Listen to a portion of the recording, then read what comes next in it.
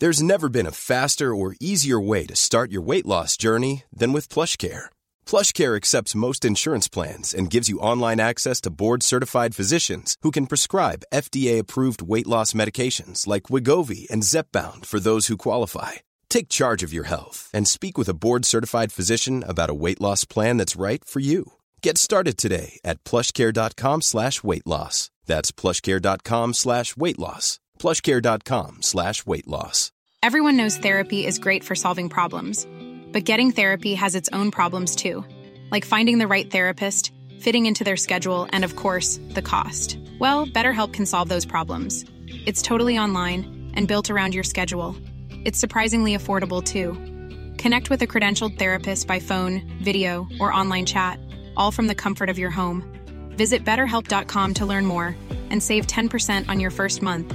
That's BetterHelp, H-E-L-P.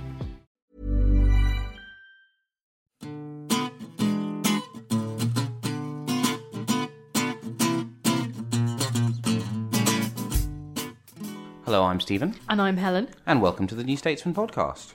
Stephen, do we have to talk about the EU? No. Even I have reached a point Hooray!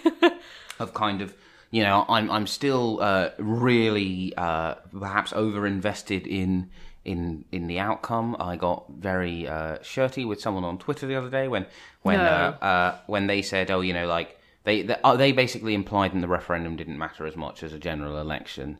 And I became very irate. You turned into Hulk Bush. Yeah. Did that make you more or less angry than the people who said that the West Wing did, in its early seasons, have a fine attitude towards women and they didn't know what you were talking about? I think what I found more annoying about I've been rewatching The West Wing with my partner, and also because I've been listening to this excellent Rewatching the West Wing podcast. Well, I just started listening to that this morning. I went out for a run this morning and I dropped that in because, I'm really proud of myself. And I started listening to it, and it is really good, but I'm worried that because Joshua Malina is like a friend of Aaron Sorkin's, that he's going to pull his punches slightly in the kind of... He does not pull his punches at all. It's good, but he doesn't pull... But I think what I found maddening about it is I was just like, still a great show, but the fact that the women in the Sorkin era are written as incompetent does leave a sour taste. And my replies fit into two groups. People who are also rewatching it, who are just like, yeah, it has not aged well. Great show, but has not aged well. And people who weren't rewatching it, who were like, but what about... It's just like, no. You thought it was okay at the time. You thought it was fine at the time. And also, it's one of those things where, a classic example of, lots of shows have this problem. It doesn't rewatch as well if you are watching it episode by episode, because you suddenly so if you're not letting it breathe, as it were. Because, so if you cram a box set down in one go, yeah, you begin to notice. Yeah, I can see that's an issue. I think it's really. One of the things that Joshua Malina said in the first episode of the West Wing podcast, which I thought was interesting, was that the first episode goes out when Clinton is still president. I think that's really fascinating because it did turn into. I think, and this is to cantily, but back to British politics, I think it ruined a generation of British politicians and sort of spans because it was such a liberal wish fulfillment about I think there's a real problem in politics when you don't have an enemy that's kind of like really straightforwardly evil and everyone can agree that they're, like ISIS, everyone can agree in the Middle East that ISIS are bad. Like, even Russia are kind of, ISIS, terrible. Although Mark Rylance... Is he pro-ISIS? He's not. He says they have some strong points and we need to... He also thinks that Shakespeare wasn't Shakespeare, so maybe, I'm just putting it out there, that great actor, maybe... Actually, on the other subject of people who I used to adore, but it turns out have appalling opinions, Emma Thompson, right?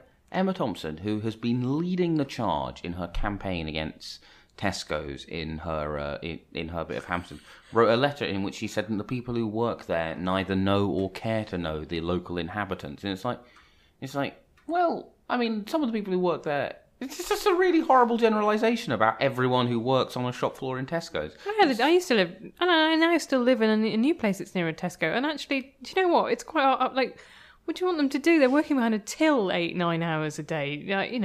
This isn't sort of Mary Poppins. It's not they're sort of skipping around. They're doing kind of repetitive, unskilled work. I just, what does she want to be? Also, if you've got a queue 9 deep behind you, this is not the time to start asking Emma Thompson about what roles have you been in lately?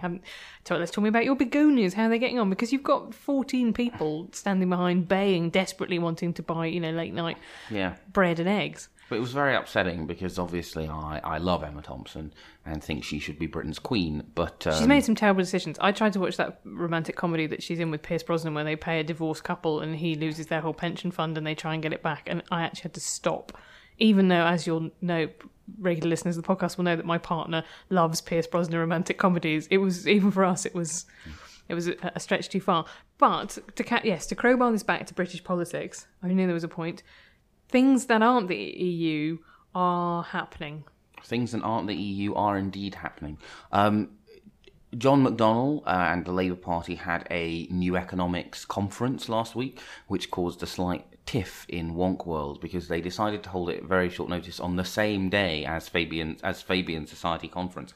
I know what you're thinking. This sounds incredibly petty. Welcome to Wonk World, listeners.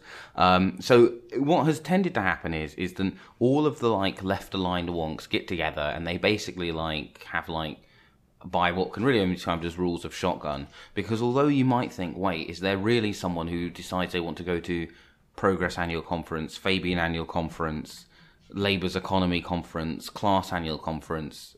The answer to these questions is yes. Yeah. Yes, there is.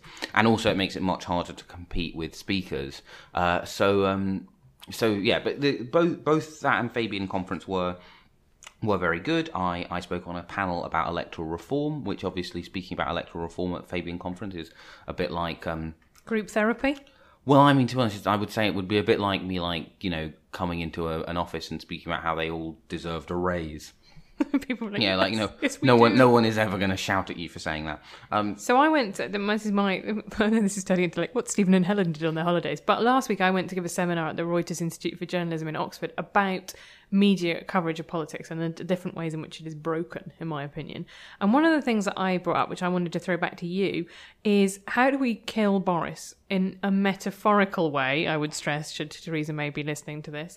I mean, Theresa May is listening to everything. Hey, Theresa, so. How's it going? Nice shoes. But just about the idea that his favourability ratings are still very high after what I see as a series of unpleasant interventions and a series of, I put up on screen the difference in the quotes between his view of the EU in his Churchill book out last year, where he talks about the European Union uniting Europe after the Second World War and how great a project that was, with his comments when he said, of course, people who say that the EU is this great European uniting project are wrong. It's not. It didn't do that at all. And actually, how is anybody holding him to account for that? It all seems just to bounce off. What happens when politicians get into the post-gaff sweet spot, and then they can never really be held to account ever again? I mean, so... I don't really understand Boris, which is why I try mostly to refrain from writing analysis of how he's seen in the country a lot. I have never really... But no one else seems to either. I never read pieces on Boris that... And the same way that actually I don't think anybody really understands Trump. There are lots of really interesting competing theses about his popularity. Yeah, I mean, I think my hunch, which I think is slightly borne out by the... So in case you missed it, I went through the ward-by-ward results of the London elections, and I have sent a request to Bristol's council, and they make their results available to me as well in a ward-by-ward form. So hopefully there'll be more wonkery coming your way. But my theory, based on the people I grew up with who voted for Boris, and the reason why I thought Sadiq would defeat Zach, as he duly did, is then people kind of want in London someone who's a king, who's a big figure, strong man. A strong man who's going to be an ambassador for London, and also kind of has that sense of people I think like the fact that Boris is someone who's going to be recognised in China, right? And I think that is part of his appeal. I think also the thing is, I think Boris's continued success, part of these gaps, it's not that he's reached the gap point zone. It's a bit like, why is austerity successful? It's because the people who argue for it promise then it will hurt, and then it does. And the fact that it doesn't, then the pain is for nothing, is kind of irrelevant. It's still a political promise which is kept, and people don't think political promises are kept. What does Boris effectively offer? He basically goes, I'm a bit of a shambles and you'll have a laugh. And then when he is a bit of a shambles and people have a laugh, well, the promise of Boris is always kept. I think that idea about the strongman is really interesting, though. I think it was going around on Twitter, a quote from a 1997... it was from a quote from a piece in the New York Review of Books about somebody predicting that as economic inequality increased and as particularly the white working class in America and the UK were left behind, that you would see the re-emergence of strongmen politicians, and you would also see a rolling back of the advances that have been made for Black and Asian citizens and for women and for gay people. And I do think that is kind of coming, right? I don't mean to be overly apocalyptic, but you look at Trump's rise and you think that actually it's not that people will put up with him being a bully, it's that actually some people, what they want in a leader is they want a bully. I mean, you said this before about trying, you can't cut off the national penis. Actually, the idea that leaders have to be strong is kind of seen as very unfashionable now, particularly strong in this way that's associated with kind of a particular form of masculinity. But that doesn't mean, just because it's unfashionable to say that, doesn't mean that it's stopped being true.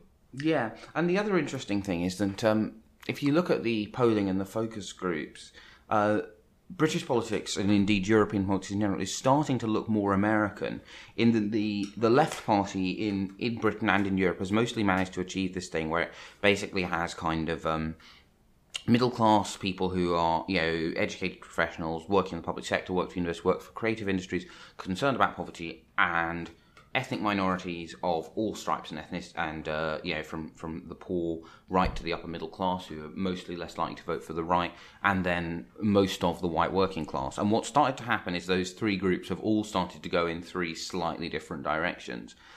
Whereas what the Democrats have had for some time now, and that is now finally starting to bear fruit for them electorally because of demographic change in the States, is women, graduates, ethnic minority voters, but not actually as many working class voters as you would expect, given they are notionally the more left-wing party. And what's starting to happen is, up until 1997, women backed the Conservatives at every election. Since then, women have narrowly backed the Labour Party at every, so by large margins in 97, 2001, 2005, although even that splits 2010. Interestingly along age ranges, right? So older women are more likely to be more conservative, but younger women are really, really much more likely to be Labour. Yeah, and you see this in the polling now, in that women are much more likely to say, like Jeremy Corbyn has the right ideas to look after people, and they're much less likely to care about Trident. And in the States, it's really interesting in that primary race between Bernie Sanders and Hillary Clinton that actually older women are more likely to be Clinton voters and younger women are more likely to be Bernie voters. So you do have a kind of, whether or not... there was an interesting thing I think that people put forward through that actually as you get further on in your life as a woman and you get more and more screwed by all the things that, like pregnancy discrimination or not getting the job because you've had time out to have kids, all those kind of things, that you become more and more, you have more time for Hillary and the compromises that she's made. Whereas if you're younger and you kind of think, well, I'm sure I did at that age, that none of those things are going to happen to you. That's all sort of been sorted. Or that you personally are a sort of exceptional and you were, that won't happen to you. But I think there's a broader interesting electoral trends. Yeah, what else is happening? As you'll probably be able to tell listeners, we're in something of a news desert. We are very aware that many of you are perhaps slightly less invested in the in-out referendum than I am. But I think it's really difficult because actually one of the things I've learned in the last couple of weeks is how much of politics happens as a conversation, and you can't have a conversation with only one speaker. So if people get very upset about kind of oppositional politics, but actually, I wouldn't dignify it necessarily always by calling it a Socratic dialogue, but the idea that you put forward kind of an idea, somebody finds some holes in the idea, they come back on it, that there's engagement on both sides. Actually, because that's been missing, I think it's been really difficult.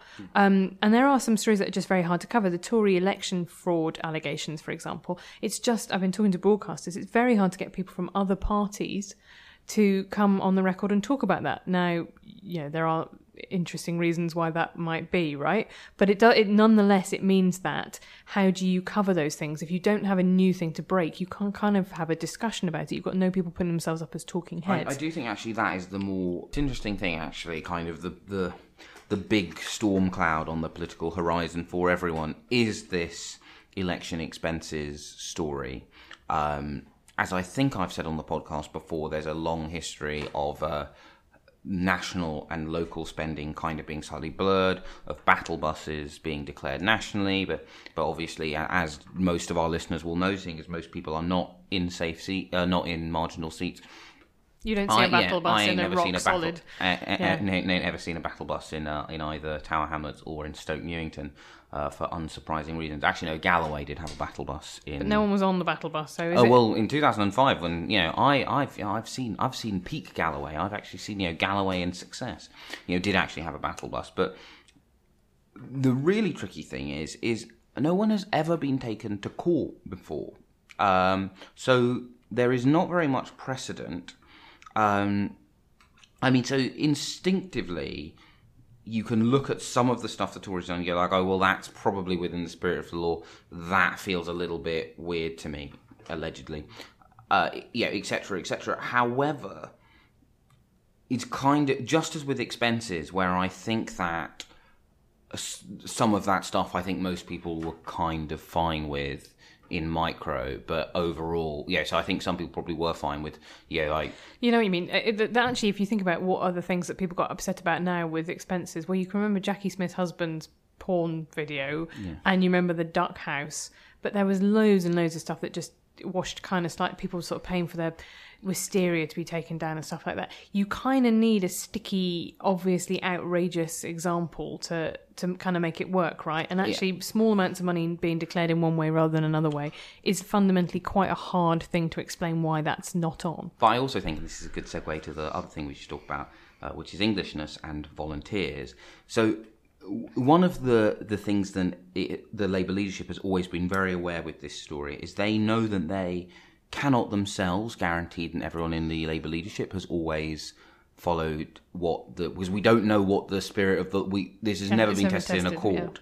But we all know that everyone's got on battle buses, and almost everyone's had leaflets from Party HQ and leaflets they've paid for locally.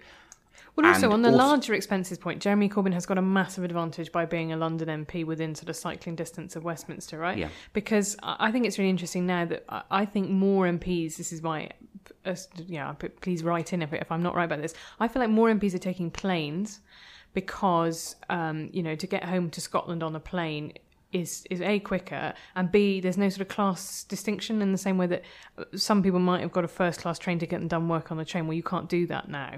So it's kind of changed how people do stuff. But inevitably, some MPs, people were really excited about the fact that, Jeremy Corbyn claimed £3.89. Well, guess what? If you live within commutable distance on a bike from your constituency, it's going to be easier than if your constituency is, the Isle of Skye. Yeah. I mean, I am...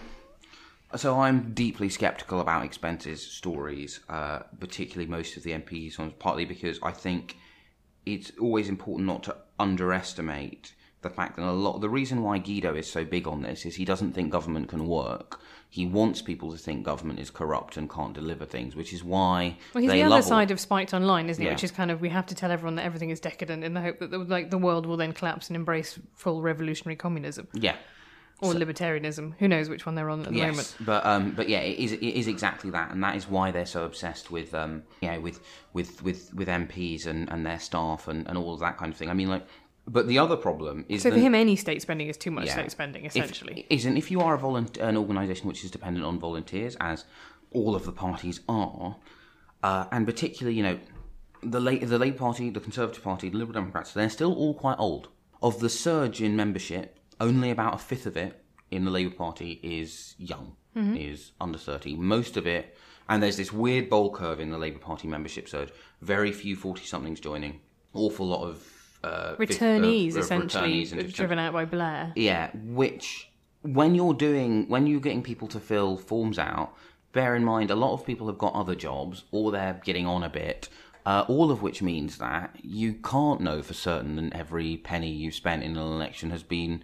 It is a slightly thorny area, which is why everyone in politics is being quite quiet about it. On the subject of volunteers, Labour Party's volunteers have been in the spotlight this week because of a series of linked essays about, and you can't hear me rolling my eyes, but rest assured they are being rolled, about Englishness and Labour's English problem, the quote which has got a lot of people unhappy, in my view, quite rightly, is this idea that many Labour activists were like middle-class passengers on a Ryanair flight.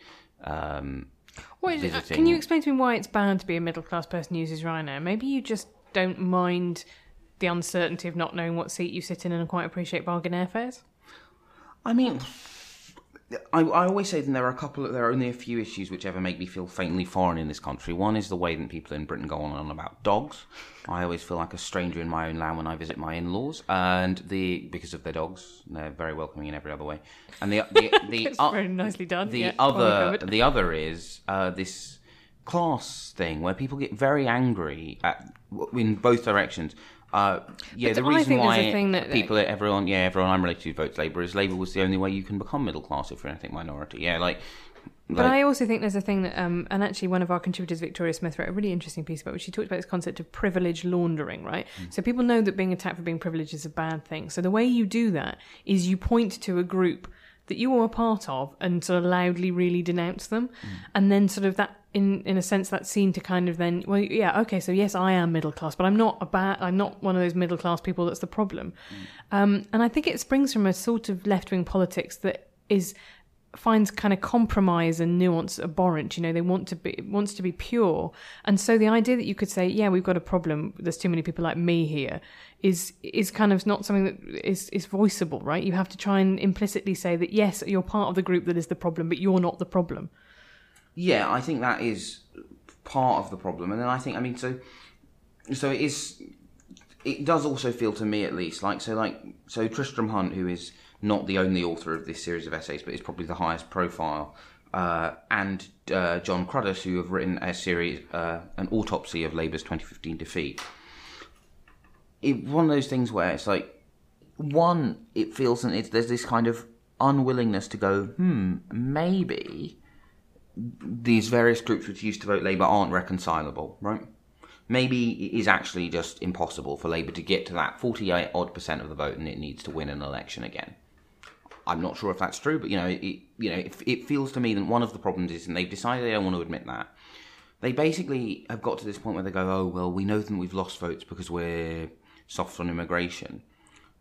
I think that Labour would then lose votes to people who are perfectly happy being fairly relaxed about immigration when it needs those votes as well. My problem is, right, they won't go out and make the case for immigration, or the case that I think somebody like Owen Jones makes very eloquently, which is that there are, or The Economist, I think I've read making this argument as well, that there are economic downsides to immigration, but they are a political choice if class sizes are too large, if people aren't speaking English, that's about funding English as a second language courses.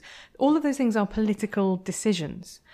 As is the fact that, people are finding it hard to find work if they don't have the right skills. Those speak to all failures of things that have happened in politics, and they are it is possible to mitigate those things. Also, if immigration is so bad, why are all of the Labour MPs saying we should tackle immigration campaigning to stay in the EU?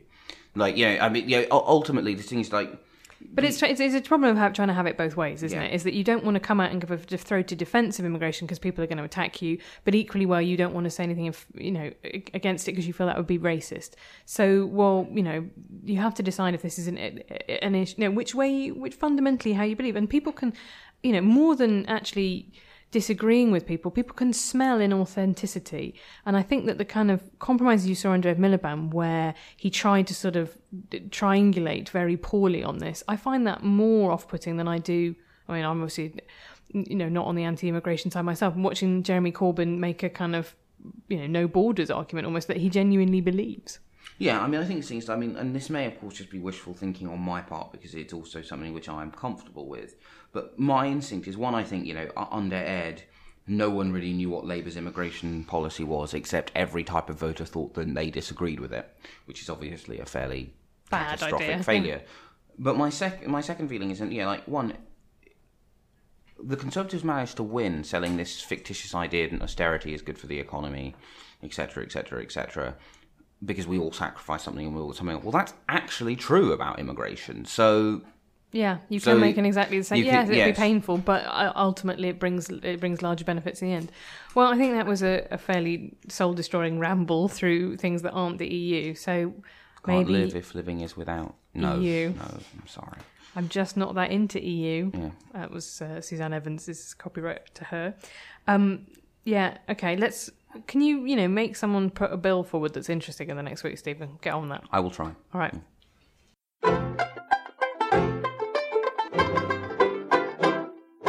Hi, I'm Caroline. And I'm Anna. And we host the pop culture podcast from The New Statesman, Seriously. If you secretly care more about comics than Jeremy Corbyn, this is the podcast for you. You can find all our episodes at newstatesman.com/SRSLY.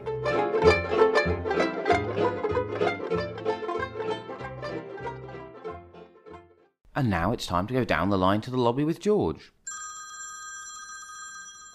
Hi, Stephen. Hi, George. So Westminster, a quiet week in Parliament, as all the action is in some ways outside with the EU referendum just a few weeks away, and most of the polls and forecasts are pointing to a victory for Remain, but it's obviously having an ever more fractious influence on the Tory party.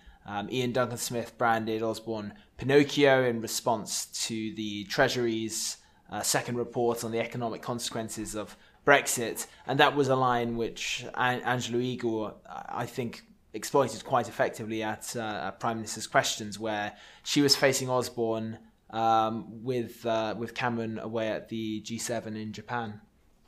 Right, and how did it go last time? It was not a good day in the office for Osborne. He was trounced, basically, wasn't he? Yes, he was. He had his best performance yesterday, which isn't saying much. It's quite a low bar, but he'd come well prepared. He had lots of material on Labour splits to respond to the jibes at Tory divisions. He compared the shadow cabinets as prisoners on day release. He attacked Labour's alleged stance on Trident, and of course, as he said, the party wants to scrap Trident. Lots of shadow cabinet members shook their heads. They, of course, would say that Labour conference last year supported renewal, and most Labour MPs rightly expect Jeremy Corbyn to give them a free vote on the issue. But Osborne's use of that line shows how the Tories hope post-referendum this will be one of the issues that reunifies the party. The Tories might not be able to agree on much in relation to the EU, but they can all agree, almost all agree on Trident, and agree that causing trouble for Labour is good fun. Yeah. On the subject of Osborne, this week there was some fairly bad YouGov polling for him, showing not seen as charismatic, not trusted, not perhaps a surprise to many podcast listeners. But what are his chances now, would you say, of moving from number 11 to number 10? I think they're low. I don't think they're non-existent, particularly because he is obviously David Cameron's anointed favourite, and that means he does have advantages. He does deputise for him at Prime Minister's Questions. Cameron may well move him to the Foreign Office if that's seen as supporting his chances, although he will then be away from the power politics at Westminster, and his instinct is always to be at the centre of that. But if the economy continues to grow at a reasonable rate, if the votes to Remain and that actually settles the issue for the near future, he will be a figure of stature. And Tory members, although my instinct is that they'll vote for a Brexiter, and most likely Boris Johnson, if Boris does come unstuck in office, which is eminently possible, George Osborne may end up seeming like the safe choice in some ways, a natural successor to Cameron.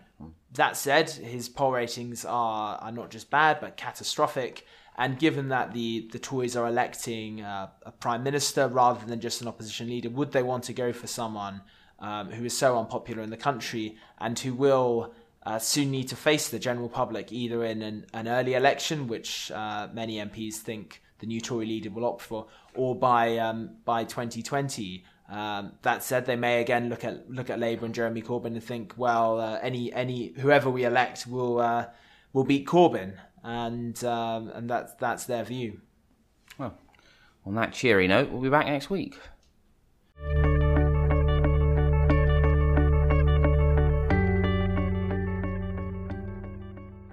And now we're joined by Henry Zeffant for the last time. Henry, this is your valedictory appearance on the New Statesman podcast because you are leaving us to go and work at the Times. But we've sent you out with not exactly quite a lot of bangs, actually, as it turns out. With an apocalypse. By asking you to go and see X-Men Apocalypse. So, in descending order of nerdiness about the X-Men universe, at the top of the tree has got to be Stephen. You've even watched like the Wolverine films, right? I haven't watched the second Wolverine film because I'm, fool me once, shame on you, etc., etc. But I have watched all of the X-Men films. I've even watched the Rogue Cut, which is the director's cut version of Days of Future Past, which includes Rogue, who is only in one scene of the original theatrical edition. And is it Rogue as in played by the one from True Blood, or are they recast? Oh no, played by the one from True Blood. I actually think the theatrical version is probably superior to the Rogue cut, but I'm glad I've seen both. Okay, whereas I've seen what I classify as a medium number of them. I think I've seen all the original X-Men, X-Men 2, X-Men 3, and then all of the new ones apart from the Wolverine films because I heard that they were rubbish. But I had an exciting weekend of watching Days of Future Past on Saturday night and then going to the cinema and watching X-Men Apocalypse. So, first of all, had you even watched the comics? Read a comic? No, I'd seen. Anything? I think I'd seen a bit of X-Men 3 on a ferry to Portsmouth once on a school trip, and that was. I remember that there's the opening scene, the guy with the wings, and he's like cutting them off or something in distress. So I remember that and nothing afterwards. Okay. But I had some sort of cultural knowledge of X-Men, both via some friends and sitting next to Stephen for a few months. So what were what things from the X-Men mythology did just totally baffle you? I mean, so I actually grasped the whole mutants, humans, like fault line running through the universe pretty quickly, because that's kind of a very thinly veiled allegory. I mean, that's how I took it, at least. You can replace mutants with I thought in the African original one American struggle in America, which I assume gay rights. Gay rights in the late in the early 2000s. The original Bryan Singer one. So Bryan Singer's come back to direct this one, but yeah, it did feel very much like it was about kind of don't ask, don't tell, and gay rights. I feel like now it's more about immigration actually, and more about kind of the idea of the enemy within, maybe about a Muslim immigration into America. It's kind of swung back around, because originally, as you say, they were direct allegories, which is why Magneto uses the phrase "by any means necessary." So obviously, Magneto is Malcolm X, and Xavier is Martin Luther King. Although, except obviously they're both white. Okay. So one of them is the kind of we need to bring things to the breaking point, and that's when we'll get revolution. One more of them is the gradualist. I hadn't thought of that. So my interesting political theme that I took out of this last film is that Professor Xavier, all the way through, there's been this dynamic about him controlling people. So he wipes the memories of Moira, the scientist, who he'd had a sort of relationship with. The plot of the kind of previous of First Class and of the ones that follow that is about Mystique Raven, sort of wanting to break free of him. She feels smothered by him. Obviously, Magneto, one of the reasons that he has his special helmet is so that Xavier can't get into his head.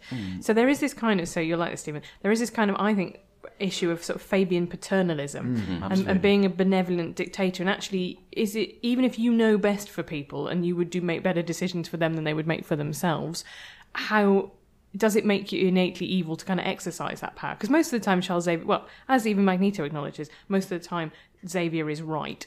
But is it? But I think the film is probably my very amateurish reading of it is that it's kind of ambivalent, if not negative, on Xavier's control. So firstly, the way they finally defeat the big purple Poe Dameron guy is by unleashing the powers of this sort of teenage mutant who Xavier has been trying to help control her powers, and actually with Moira, I can't remember the name of the actress. She's the horrible best friend from Bridesmaids. Rose Byrne. Then Moira, he eventually sort of recants and gives back their memories and says, I'm so sorry that I took them from you. Which is definitely worse, by the way, because imagine, like, having taken them, you can't give them back, because as he notes in a vaguely humorous scene, she has a son. So she's now thinking like, oh, well, I've got a son, but now I'm sort of remembering my old love and like 10 years before, and this is all very confusing. But she's also divorced. I think it would be worse. She was divorced, you're right. It would be worse if she wasn't divorced. I think then it becomes more... But he's the kind of nice guy of Westchester. I think this is the thing. It reminds me very much of Jessica Jones and the plot around Kilgrave there. There's this idea that actually romance in its kind of Hollywood form is a lot about taking a woman who doesn't like you and kind of bullying her until she eventually gives in and kind of admits that she likes it, which is sort of that slightly unpleasant overtone is also there with Xavier. Yeah. Are you going to defend him? Defend little bold James McAvoy? I mean, I think the thing is, I think this film viewed in a vacuum, which I should say is very good and I think has suffered unfair mauling from... I thought it was much better than Days of Future Past, just in technical terms. I thought it was much better than Captain America as well, and that was a movie universe that I did actually know something about when I went to watch it. I thought it's like... It managed to have incredibly high stakes without taking itself too seriously in the slightest. So I thought the best sort of equivalent, best example of that was the scene where... There's a scene where the school is basically blown up by big evil purple guy. And they're saved by Quicksilver to the tune of Sweet Dreams by Eurythmics. Because it's happening in the 80s. Because it's happening in the 80s. And it's just really well done. It's a really nice sort of immediate contrast between the world is ending with a sort of like weird ancient Egyptian kind of theme, and actually being fun. Yeah, I agree with you. The tone is very well kind of. It doesn't lapse into taking itself far too seriously. Some of the problems I have sometimes with, I'm not as much of a fan of Tony Stark as my husband, who gets dragged along to see all these things with me. I find him just a bit smug and a bit that's smarmy, and I think that's what you can. If you're really powerful, you can just come across as quite superior, and this one doesn't. This one always undercuts. I feel like in the Marvel movies, and the thing that both did do very well is lightening moments after big fight scenes or moments of seriousness with a joke. But in the Marvel scenes, it's always a ha ha ha, aren't we clever joke. Ha ha ha isn't Joss Whedon witty. Whereas here it was maybe slightly more slapsticky, but not in a terrible way, but in actually quite a one of the things I find really interesting is how much more they found for Jennifer Lawrence to do, right? Just because now that she's become a really big movie star. Two things have clearly happened. One is they've decided to put Mystique far more into the films. And second of all, Jennifer Lawrence has had a word and gone, I don't know if I've mentioned this, but I'm kind of a big deal, so I'm not going to sit on a bicycle seat for 8 hours and be painted blue. So can I just be me most of the time? And they've just kind of had to do that. I mean, I actually wasn't...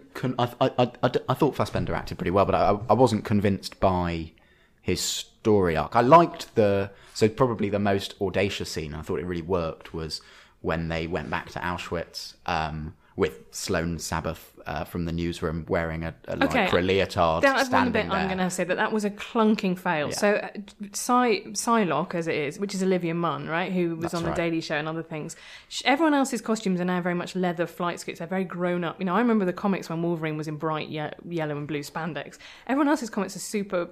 She looks like Britney performing her Las Vegas stage show. She's in a spandex leotard. And, as I believe I said in the editorial meeting this week, one of the first pieces of advice I was given in journalism was never wear anything you'd be embarrassed to wear to court or to a funeral on your day as a journalist. Similarly, as a superhero, never turn up in a superhero costume you'd be embarrassed to wear to Auschwitz. Because she's standing there in a spandex leotard, and it's not even offensive, it's just so crankingly wrong. But I thought, with the exception of that, which I agree with you totally, I thought that was a well done arc until the point at which Magneto then goes nice again. I think if you're willing to set up quite effectively, I think, the circumstances in which he would go evil, goes so rogue. So his wife and daughter are killed with a single arrow while hugging each other, and blah blah. And his parents were killed at a camp. So it's all obviously very sad, and they set that up as a good excuse for him to be a big old villain. And then he sees, and bearing in mind that I don't actually know much about the past relationship between him and Jennifer Lawrence's character, but then she just turns up, says a few nice words, and he's like, "Oh God, no!" It turns out when I helped him end the world, we were actually ending the world, and goes nice again. which I found a little bit clunky. Yeah, and again, it helps that you have got an actor who can kind of deliver that. Yeah, no, absolutely. I mean, he But I agree with you. I think it's a really interesting. One of the things that's particularly interesting about the X-Men is it is so particularly rooted in a period, which is why they're now having to make ones that are in the 80s, because Magneto's origin story is so connected with the Holocaust, which is, I think for the time, I'd be really interested to see how people felt about that when the comics were first out. That's quite presumably quite soon after. It was an astonishing thing to do. Yeah, they're from the 60s and 70s, so it was fairly brave at the time. But one of the things I really like is that it isn't afraid to be political. So Grant Morrison's got this theory about Superman, about the way that Superman evolves, reflects the kind of political feelings of the time. So first of all, he's sort of fighting kind of town planners, basically. It's that kind of American small town thing where he's taking on corrupt bureaucracy. Superman v. Robert Moses. Yeah, then he kind of turns into an environmentalist. And then he's fighting now. Now it's Lex Luthor is the kind of the big villain. So now he's a kind of he's an Occupy Krypton kind of guy. And I think that that's why I'm sure people listen to this thinking, God, they're talking about superhero films again. But they are myth. They are supposed to be about the big themes. On which note, I think that's enough big themes. But Henry, thank you so much for joining us, and hopefully you'll return even when you're ensconced in the lap of Rupert Murdoch's luxury. One size fits all seems like a good idea for clothes until you try them on. Same goes for healthcare. That's why United Healthcare offers flexible, budget-friendly coverage for medical, vision, dental, and more. Learn more at uh1.com.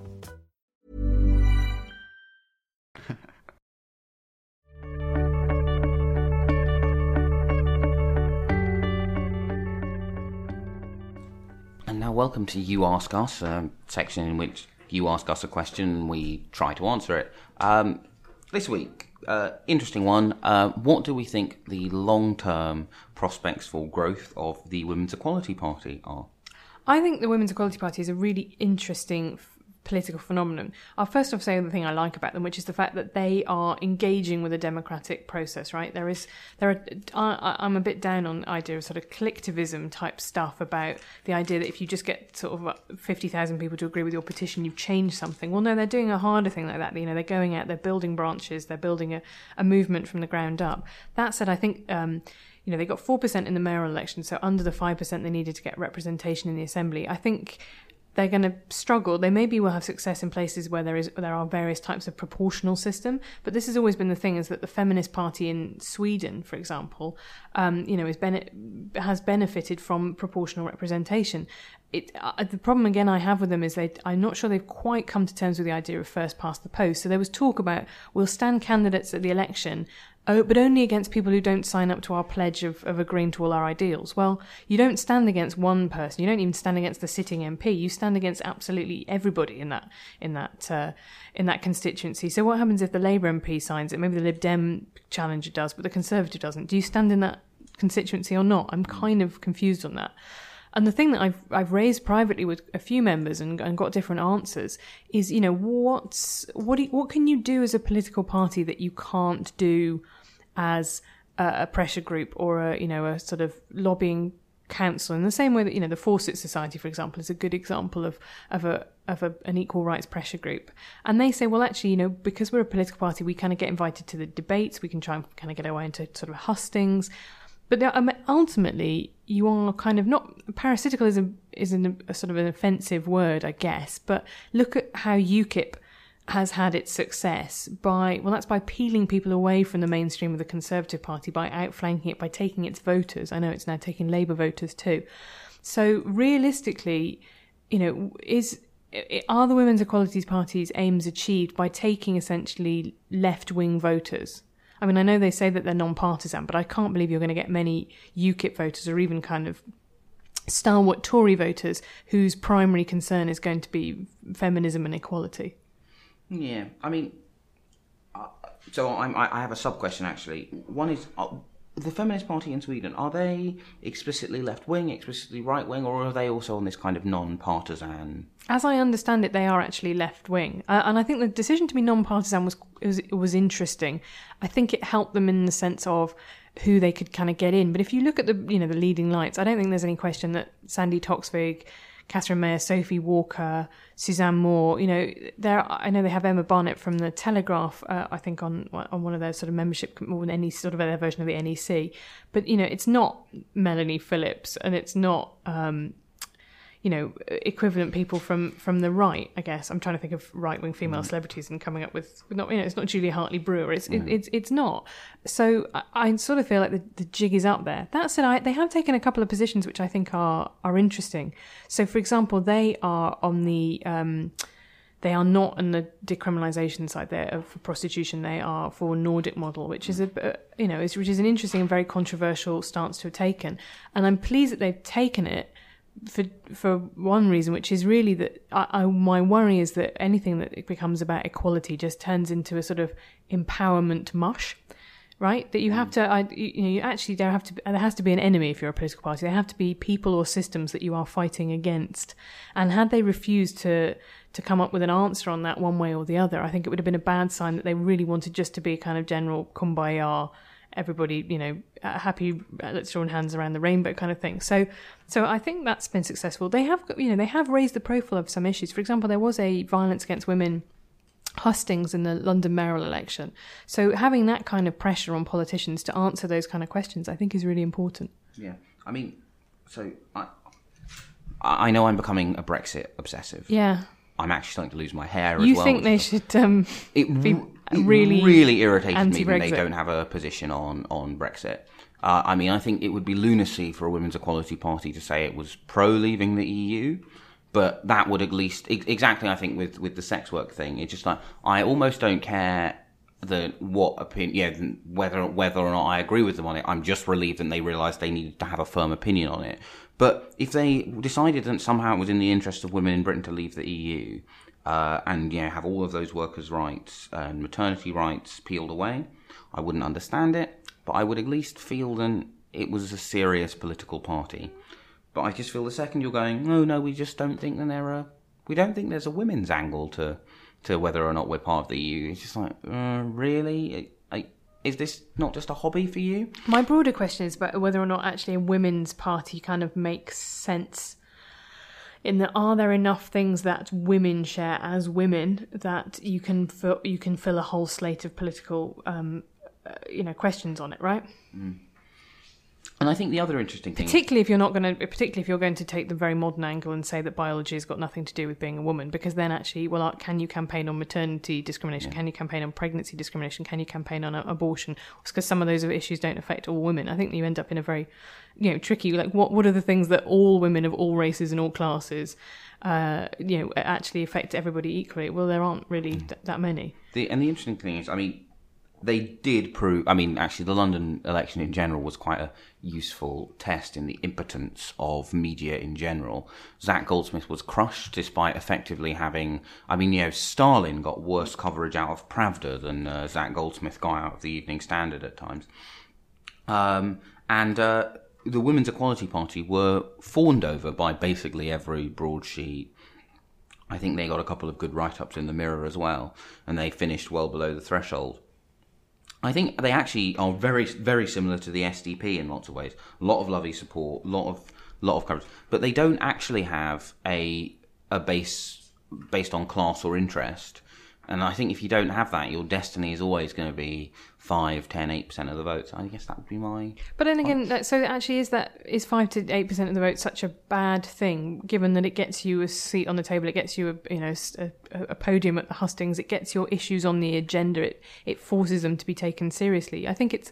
Particularly as we move to a much more fragmented political landscape, I don't have a problem with the existence of that. And fundamentally, I think the other thing is, I'm sure you'll agree with me, is I don't have a problem with people, even if they're doing things, if they're engaging in democratic politics in a way that I don't think is perhaps going to be particularly successful. I'm still pleased that they're doing it. Oh yeah, rather than signing another bloody petition. Yeah, I think it's just like well done. Like they're doing all of the miserable things, like they had to negotiate with our block Centriphone.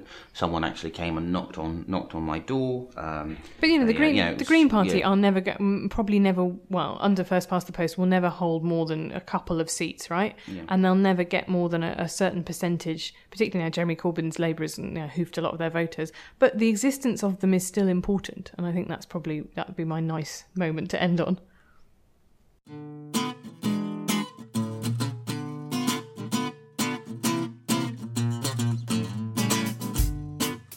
You've been listening to the New Statesman podcast, presented by me, Helen Lewis, with Stephen Bush. Our producer is India Book, and our music is Devil with the Devil by the _ Orchestra, licensed under Creative Commons. You can find us on iTunes or at newstatesman.com/podcast.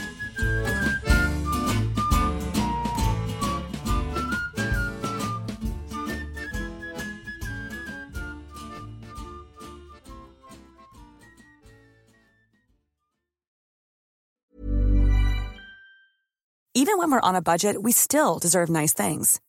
Quince is a place to scoop up stunning high-end goods for 50 to 80% less than similar brands. They have buttery soft cashmere sweaters starting at $50, luxurious Italian leather bags, and so much more. Plus, Quince only works with factories that use safe, ethical, and responsible manufacturing. Get the high-end goods you'll love without the high price tag with Quince. Go to quince.com/style for free shipping and 365-day returns. Hello, Freddie here. I want to tell you about a new way you can support the New Statesman's independent journalism. Every morning I send out Morning Call, our daily newsletter covering everything you need to know about British politics. It's free to sign up, plus for just £3 a month, you'll get a recommended daily piece of ours sent to you in full, plus exclusive polling analysis from Ben Walker, a weekly update from Will Dunn, and our featured piece on Sundays. If you enjoy this podcast, you'll love Morning Call. Head to morningcall.substack.com and subscribe now.